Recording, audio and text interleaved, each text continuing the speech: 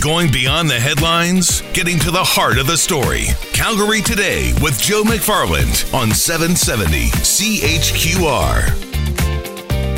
And that story of what's happening with Second Cup ties into my next conversation. Toronto's Ryerson University is offering a continuing education class to give those looking to get into the business of marijuana a bit of a business education footing. Dr. Marie Boutriani is the Dean of the Chang School at Toronto's Ryerson. She joins us today.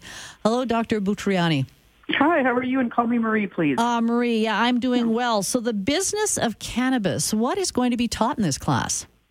Well, there'll be a number of aspects. The one will be the actual business case, so applying business principles to cannabis, how to sell it, how to package it, etc. And the other will be the industry case. In other words, how to develop it. There'll be site visits, etc.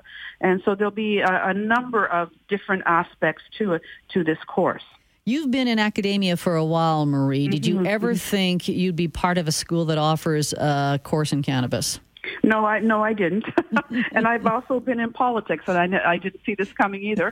But when I looked at the statistics, I thought, well, I understand why the government did it. Canadian adults, according to Stats Canada, have spent $5.7 billion on marijuana in 2017, 90% of which is illegal and for non-medicinal purposes. So people are smoking it anyway, and this will allow for regulations. So keeping it out of the hands of youth, or attempting to, keeping profits out of the hands of criminals, and increasing our tax base. We're losing a lot of taxes because it is illegal.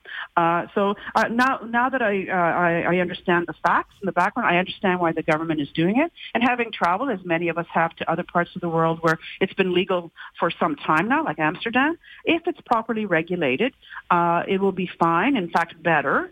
And also, there's a great business opportunity for entrepreneurs. And and we're not the only ones. Niagara College also offers a program, and Durham College, as well as Dalhousie. Dalhousie is way ahead out in Nova Scotia. They've got a number of courses, and University of Ottawa has a course on law, the cannabis law. Well, you can see, you can see people are going to need to know the regulations and how to get around it. Marie, thanks so much for telling us about it.